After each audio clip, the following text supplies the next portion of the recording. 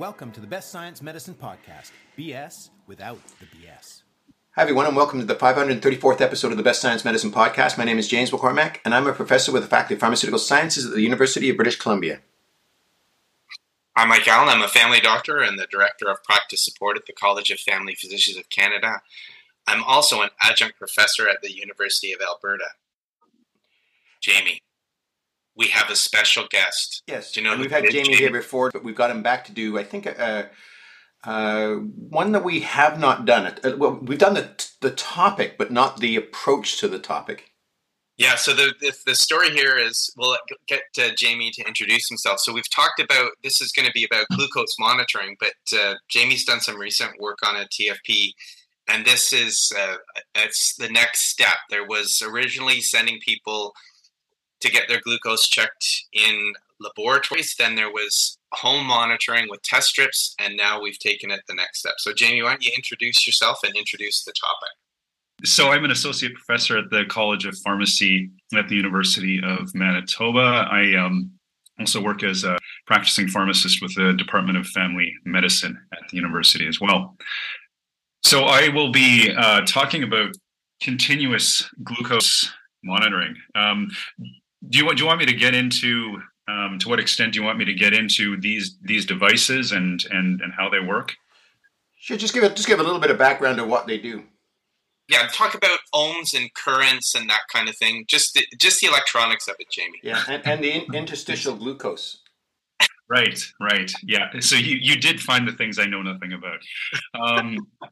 So continuous glucose monitoring is, essentially, it's always or continuously ready to provide interstitial glucose readings through a subcutaneous sensor that's inserted. And there's really two types. We have what are called real-time glucose monitors, and most people would know that probably, at least in Canada and a variety of countries, as the Dexcom G6, I think is the most current.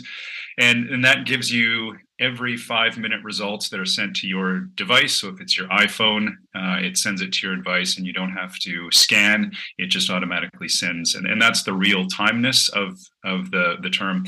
And then we've got intermittent, which are also known as flash glucose monitors. And the Freestyle Libre would be the example of that we know most commonly. And so in that case, you're going to scan to your device whenever you want to, but you do need to scan. And now I believe the second version of this has real-time alarms that let you know when your sugar is much too high or too low. So those are optional alarms now that come with the flash glucose monitoring.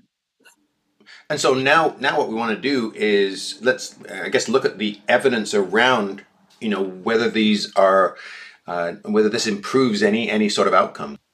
Yeah, and so we certainly don't have an absence of evidence and information for this. And so if we look at the systematic reviews that are available, and if you look back over the last 5 years, which probably takes into account most of what we'd be looking at anyway, because these types of monitors haven't been around forever. And if we look at people primarily on insulin, people with diabetes primarily on insulin, so type 1, obviously, and those with type 2 on insulin, that's where the bulk of the evidence exists for this. And so the systematic reviews that we have look at continuous blood glucose monitoring compared to the traditional self-monitoring where you're poking your finger and checking that way. And so we've got probably more than there would be more than 8, but 8 that would have usable data for this question of what kind of clinical outcomes can we achieve. And I think we can talk about this later, but in my opinion, avoiding hypoglycemia, especially severe hypoglycemia, would be probably the primary outcome that we'd be looking at. And then we can talk about, the A1C reduction that may come with this, and patient satisfaction and those kinds of things. There's no way we'd be probably better to find that, outcomes like heart attacks and strokes and all that are going to change. And we're going to have to infer, I guess, if that's the right word, that if you see an improvement in glucose control, you might see a change in outcomes. Yeah, and that's a big inference. Yeah, for sure. You've talked about, James, how when we look at things like A1C, it's a continuum. It's a long spectrum, and where do small changes land on that when it comes to prevention of things? So for sure, no, exactly. When we look at type 1 diabetes, we start with that, and we look at real time monitoring versus the traditional way of monitoring blood glucose. We've got a significant amount of RCTs. It depends which systematic review you look at, but anywhere from 11 to 22 randomized controlled trials, looking at about 1,400 to 2,500 patients in total. And if we look at severe hypoglycemia as being a key outcome, and that in most of these studies, that meant you required some kind of third-party assistance to help you get through that event.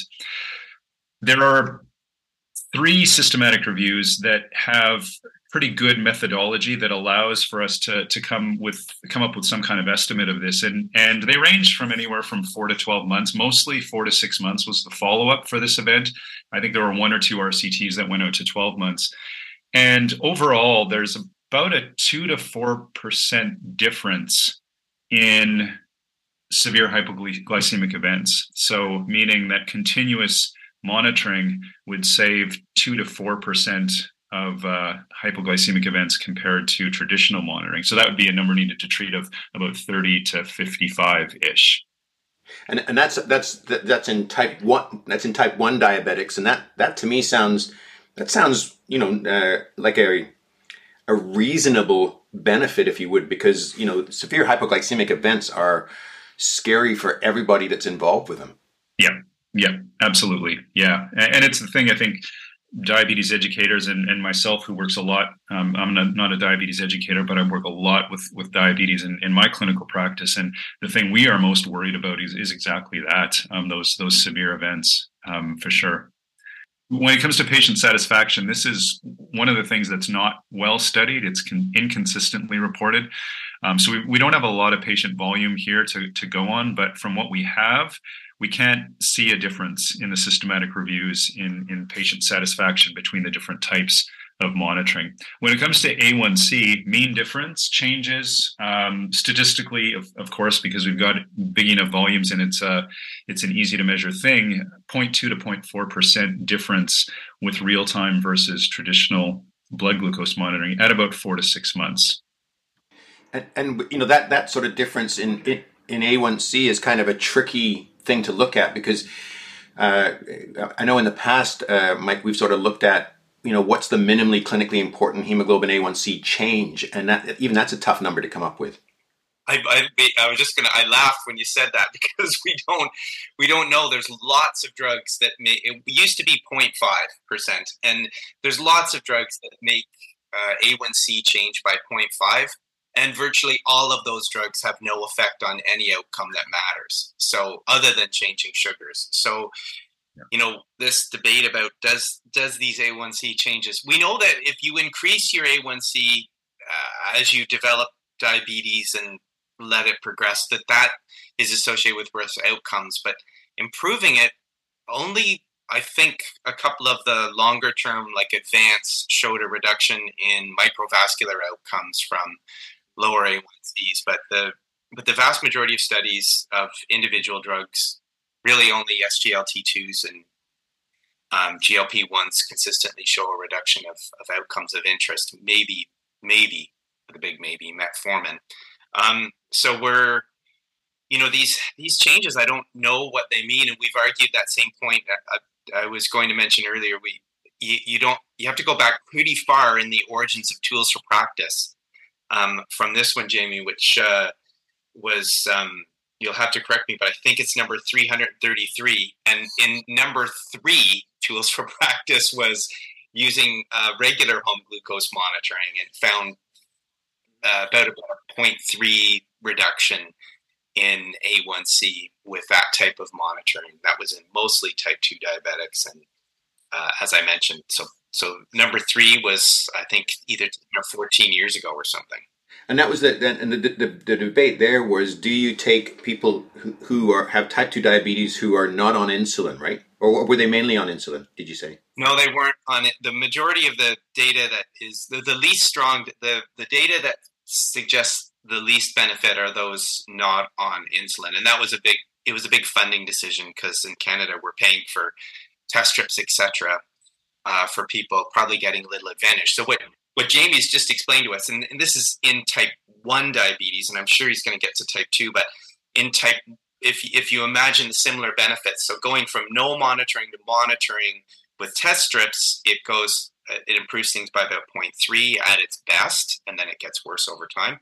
And then if you do this monitoring on top, so instead of doing test strips, you actually do continuous monitoring, you get another 0.3. So how important those numbers are, we don't really know. I think the reduction in hypoglycemia, as Jamie indicated, is important. Especially from a type 1 perspective, I think where you having to, if you're type 1 diabetic, you should likely be taking, measuring your glucose on a daily basis. And if it's interesting to look at the patient satisfaction thing, because you'd have thought that it should improve patient satisfaction if you don't have to keep sticking yourself to check out your blood glucose. So that's an interesting finding, because I think the whole premise is that this is easier to do. Yeah, absolutely. Yeah. And I think, to take this in a further discussion about, we've just talked about real time. And so when you get into Flash, so this is, again, Flash is where you are actively scanning your sensor to find out at any time what your blood sugar is and whether you should make changes based on that. The systematic reviews that we had available really only looked at 1 to 2 small RCTs. So we don't have much to go on. And so not surprisingly, severe hypoglycemia, discontinuation rates, A1C, there was actually no difference found in these systematic reviews for using Flash monitoring compared to home blood glucose monitoring. But we do have a recent RCT that was just published in 2022 that wasn't included, obviously, in these systematic reviews that had already been done. But it was 156 patients, so that already, almost doubles or adds, 50% probably to the patient volume that we have on this area. And they actually still didn't show a severe hypoglycemia difference. They showed numerically 2 out of 78 in the blood glucose monitoring had a severe event, and 0 out of 78 in the other group, but no statistics provided. And I'm not sure if there is a difference, but it's going to be fairly small. The A1C was 0.5% difference. So better reduction with Flash, but again, what does 0.5 mean? But it probably falls in line pretty closely with what we talked about with real-time monitoring. Mm-hmm. And then what about the type 2 diabetics, Jamie? Because those are the ones that, as James indicated, the ones that likely need the monitoring most are those on insulin, and that's obviously those who are type 1. But the vast majority of our patients, as you well know, are type 2. So yeah, absolutely. So for us, it's our low-hanging fruit of patients we're going to see, but it's also low-hanging fruit for marketing, which is a little bit concerning. But what we do have available, so we've got for type 2 diabetes, most of the people in the studies we have available were on insulin. So these would be 2 diabetes, mostly on insulin. Real-time versus blood glucose monitoring, we've got 3 systematic reviews looking at that. When it came to severe hypoglycemia, there were no hypoglycemic events reported, no severe events reported. So obviously we can't find a difference when no events were actually picked up. So again, maybe not that surprising with type 2 diabetes, when even if they're on insulin, they're probably on fairly small doses in a lot of the cases. Right. Yeah, and we saw similar A1C reductions that we would have seen in type 1 diabetes, in that somewhere less than 0.5%, but again, no difference in severe hypoglycemia. And then when we look at Flash, we've got a couple of RCTs that looked at that, and again, outcomes somewhere between 3 and 6 months. No difference in severe hypoglycemia again for Flash this time.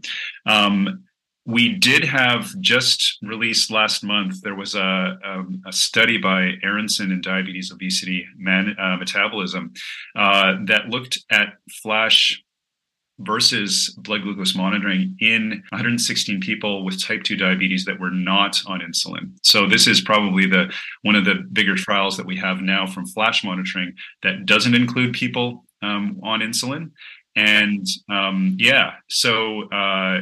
not surprising, there's no difference in severe hypoglycemic events because there were almost zero hypoglycemic events in that population that wasn't on any insulin. And then, Jamie, did you mention the discontinuation? Yeah, so there was. This is interesting. A lot of questions come up in my mind about this, but what they looked at was discontinuation of monitoring, and they didn't talk about what that really meant. It just meant you stopped monitoring, whether you were stopping your continuous monitoring or your at-home blood glucose monitoring.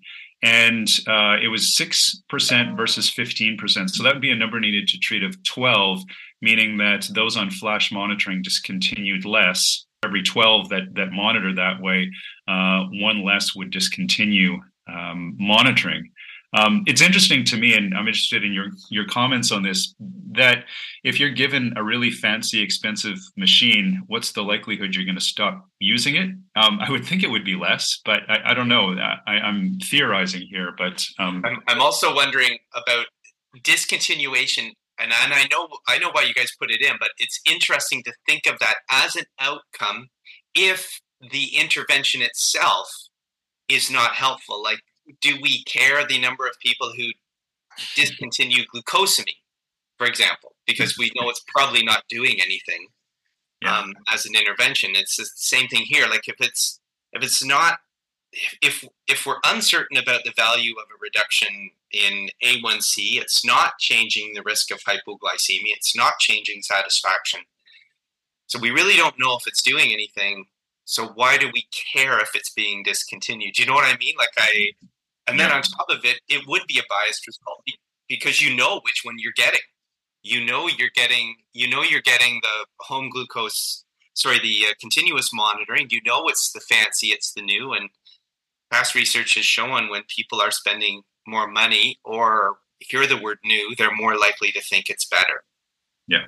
If you've bought into the whole process that, you really do need to know your glucose and it's really important to your care and all that sort of stuff, you could see, well, now I know exactly what's going on. And I'm just wondering, and Jamie, in your experience, have you seen, at least from an educational perspective, do you think there's any benefit? I mean, you could make an argument that maybe, and I'm not making this argument, but one could make the argument that maybe you could use it for a while to educate yourself about what food does and all that sort of stuff does to your glucose, and then maybe not do it after that. But I don't know, are you seeing people use it that way? I haven't yet. No, I mean, they might be. I'm not.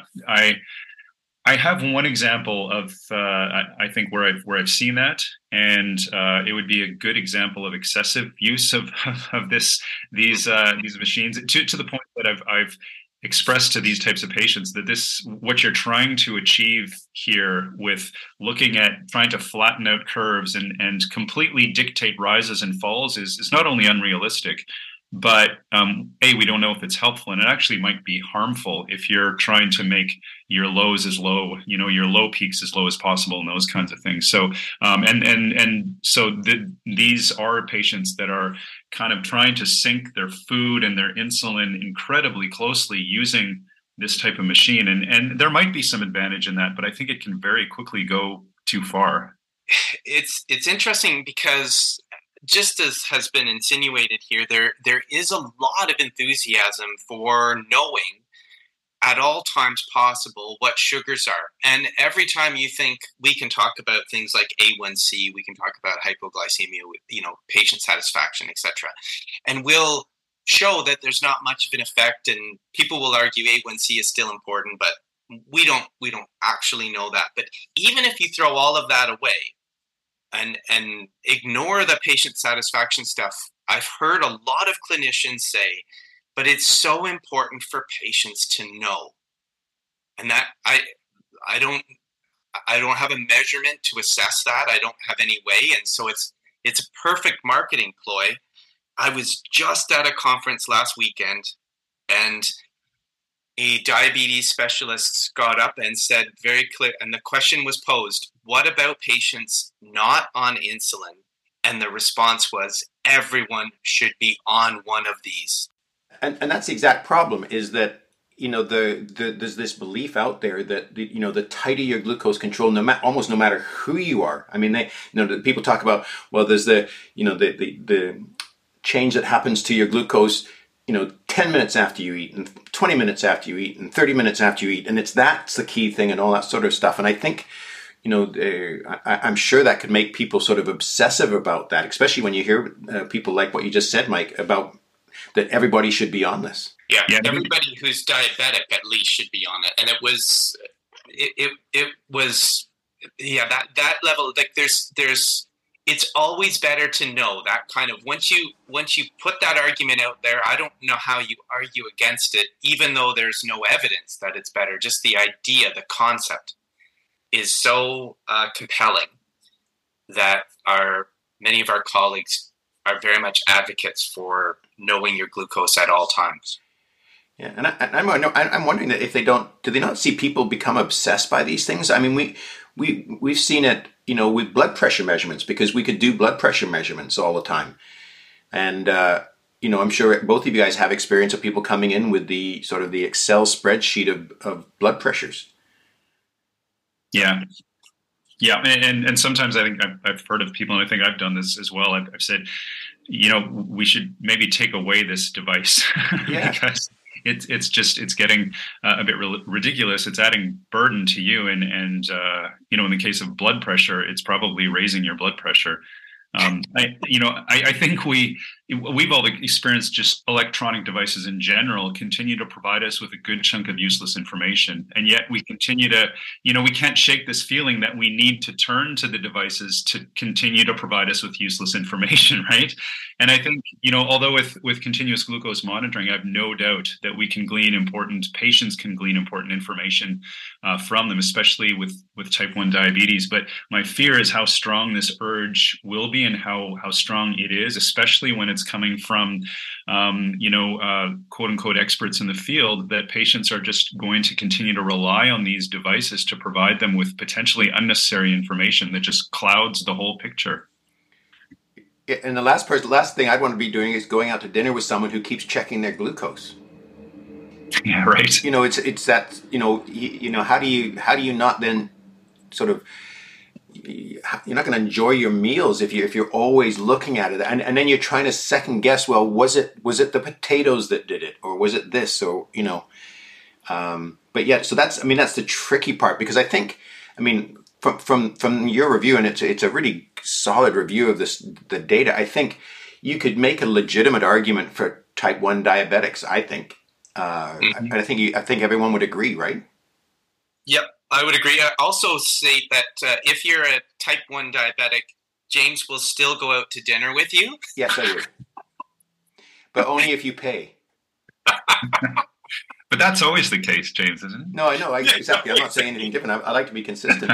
But with type 1 diabetics, you know, if they didn't have to stick themselves, you know, 2, 3, 4 times a day, I think that in and of itself is an advantage. And we have decent evidence that it shows that you reduce the number of severe hypoglycemic events. So, I mean, I think that's sort of a no-brainer. Where it gets very tricky, and unfortunately, it's where most of the money could be, I guess, is in type 2 diabetics. So, do you guys see any place for this if you're not on insulin? No, I mean, for the patients, so I'll let Jamie go into that. But for patients who really do want to know how much something like exercise changes things for them, what types of food they eat, those people who really want to embrace that, I would guess, sure, or who've had hypoglycemia events even off insulin. So let's say because they're on, but then I'd be looking at changing their medicines before I'd be looking at these kind of things. But some people will choose them. I just don't think I could advocate for them for the average patient. Yeah, I agree with you, Mike. I think they're, I mean, it's a costly way to monitor those things and to keep track of those things. But if they have the finances to do so, like you said, I'm not going to advocate for it, but they would have my support in helping them with that. And with I guess the caveat that again, you don't want them to become so intensely focused on it that it just becomes a bit ridiculous. And I think, there certainly I see a good number of patients with diabetes who, despite our best efforts not to use insulin, they're on insulin. We can't figure out why they have such widely fluctuating blood glucose, ups and downs. Those would be patients where there may be a place as well for those type 2 people with type 2 diabetes. And we have to also there's some important context. We mentioned very briefly the cost of doing this, but there's definitely an inconvenience to do it. I mean, you have to replace the sensors every 7 to 14 days. And what about the cost? I think it depends where you look. From a Manitoba perspective, I would expect test strips in Manitoba are somewhere around 70 to 80 cents a test strip. So, if you would test your sugar 4 times a day, for example, that you'd be looking at about $1,200 per year for that. And if you use these machines, we're looking at $2,500 to $6,000 per year for one of these machines and the sensors. And again, I think for the convenience of not having to measure your glucose 4 times daily, and if I had those fundings, I think that would be a reasonable trade-off, at least in my mind. And again, we're now going back again to the type 1 diabetics where they could in theory, and it depends on what evidence you look at, benefit from more closely following their glucose, the 4 times daily versus sort of or at least 4 times, sometimes 4 times insulin or twice a day insulin and that sort of stuff. So, I think it's very tricky for that. And go ahead, James. Mike. I was just going to say part of the issue here is, we look at satisfaction, and as Jamie's reported, there's not very much difference in quality of life or satisfaction, and it's not even being reported often. But one of the things I remember when I was working with CDAC is I was blown away because we would look at the quality of life and patient satisfaction with different monitoring, things like that, and or hypoglycemia events. And I remember that we could find a study that showed that hypoglycemia in any of its forms is the worst thing imaginable in life, all the way to third-party rescue or third-party assistance. Hypoglycemia is kind of a blasé thing that really didn't matter to these people, to some people. And I was absolutely blown away by that. But what happens as a clinician is you bring your own views to the encounter about how important it is to monitor, to know what your sugars are and all of those things. And we sometimes pass some of our feelings on about that to our patients. So some patients who are type 1 even might prefer just the regular test strips. It's not conceivable to me that someone would on an average basis, but I bet you there are people who prefer that.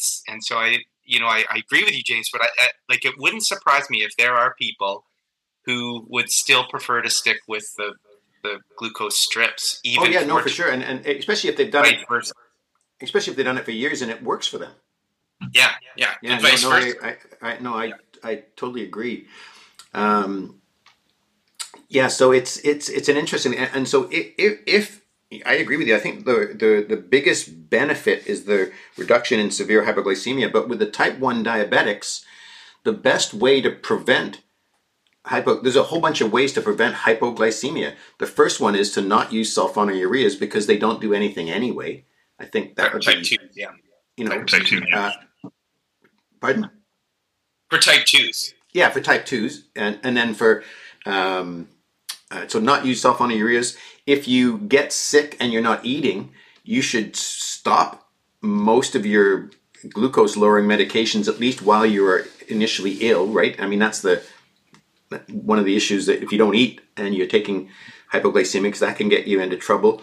And then insulin, we talked about this in the past, Mike, is that there's not great evidence for insulin in type 2 diabetics. Now, we don't have a lot of evidence, and certainly I think there's a role for insulin in people who are symptomatic from their type 2 diabetes, but it is tricky. Is that sort of the approach that you take, Jamie?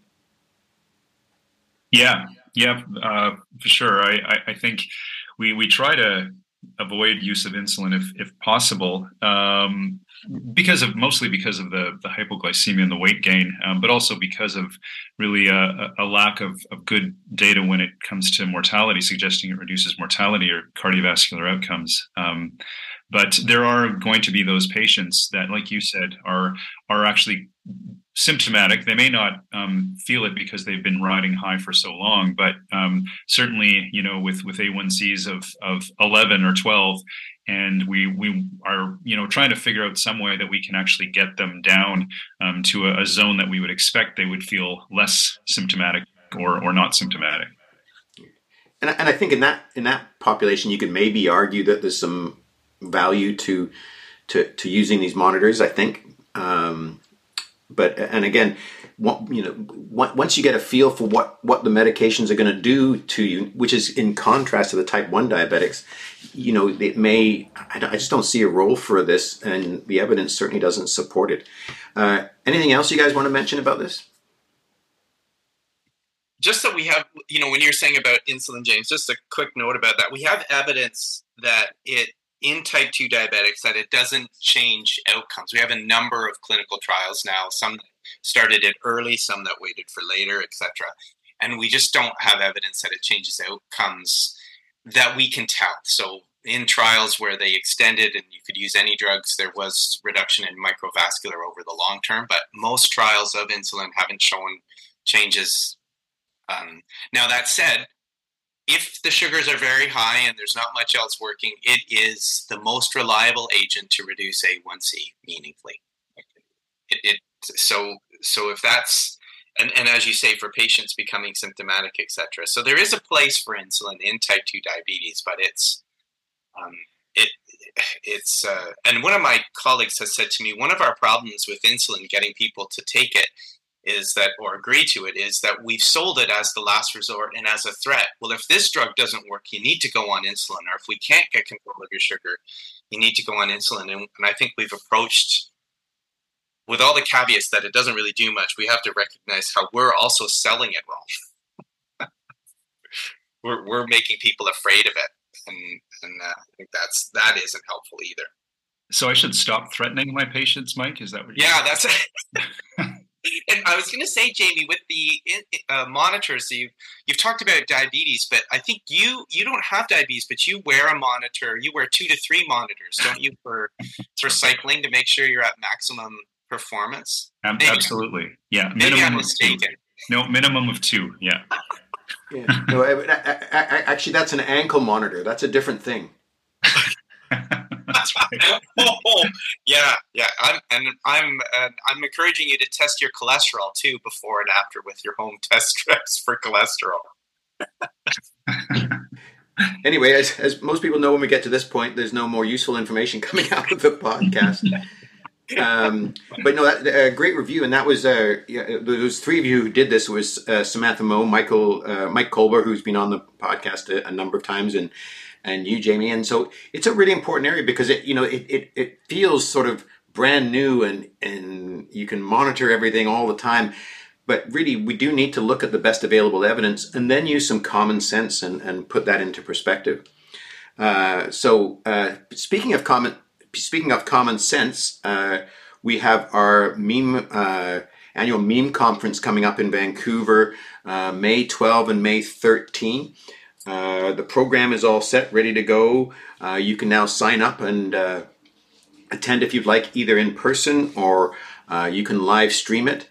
And we would love it if you would attend. So that's May 12, May 13 in lovely Vancouver. Anything else that we need to talk about, Mike?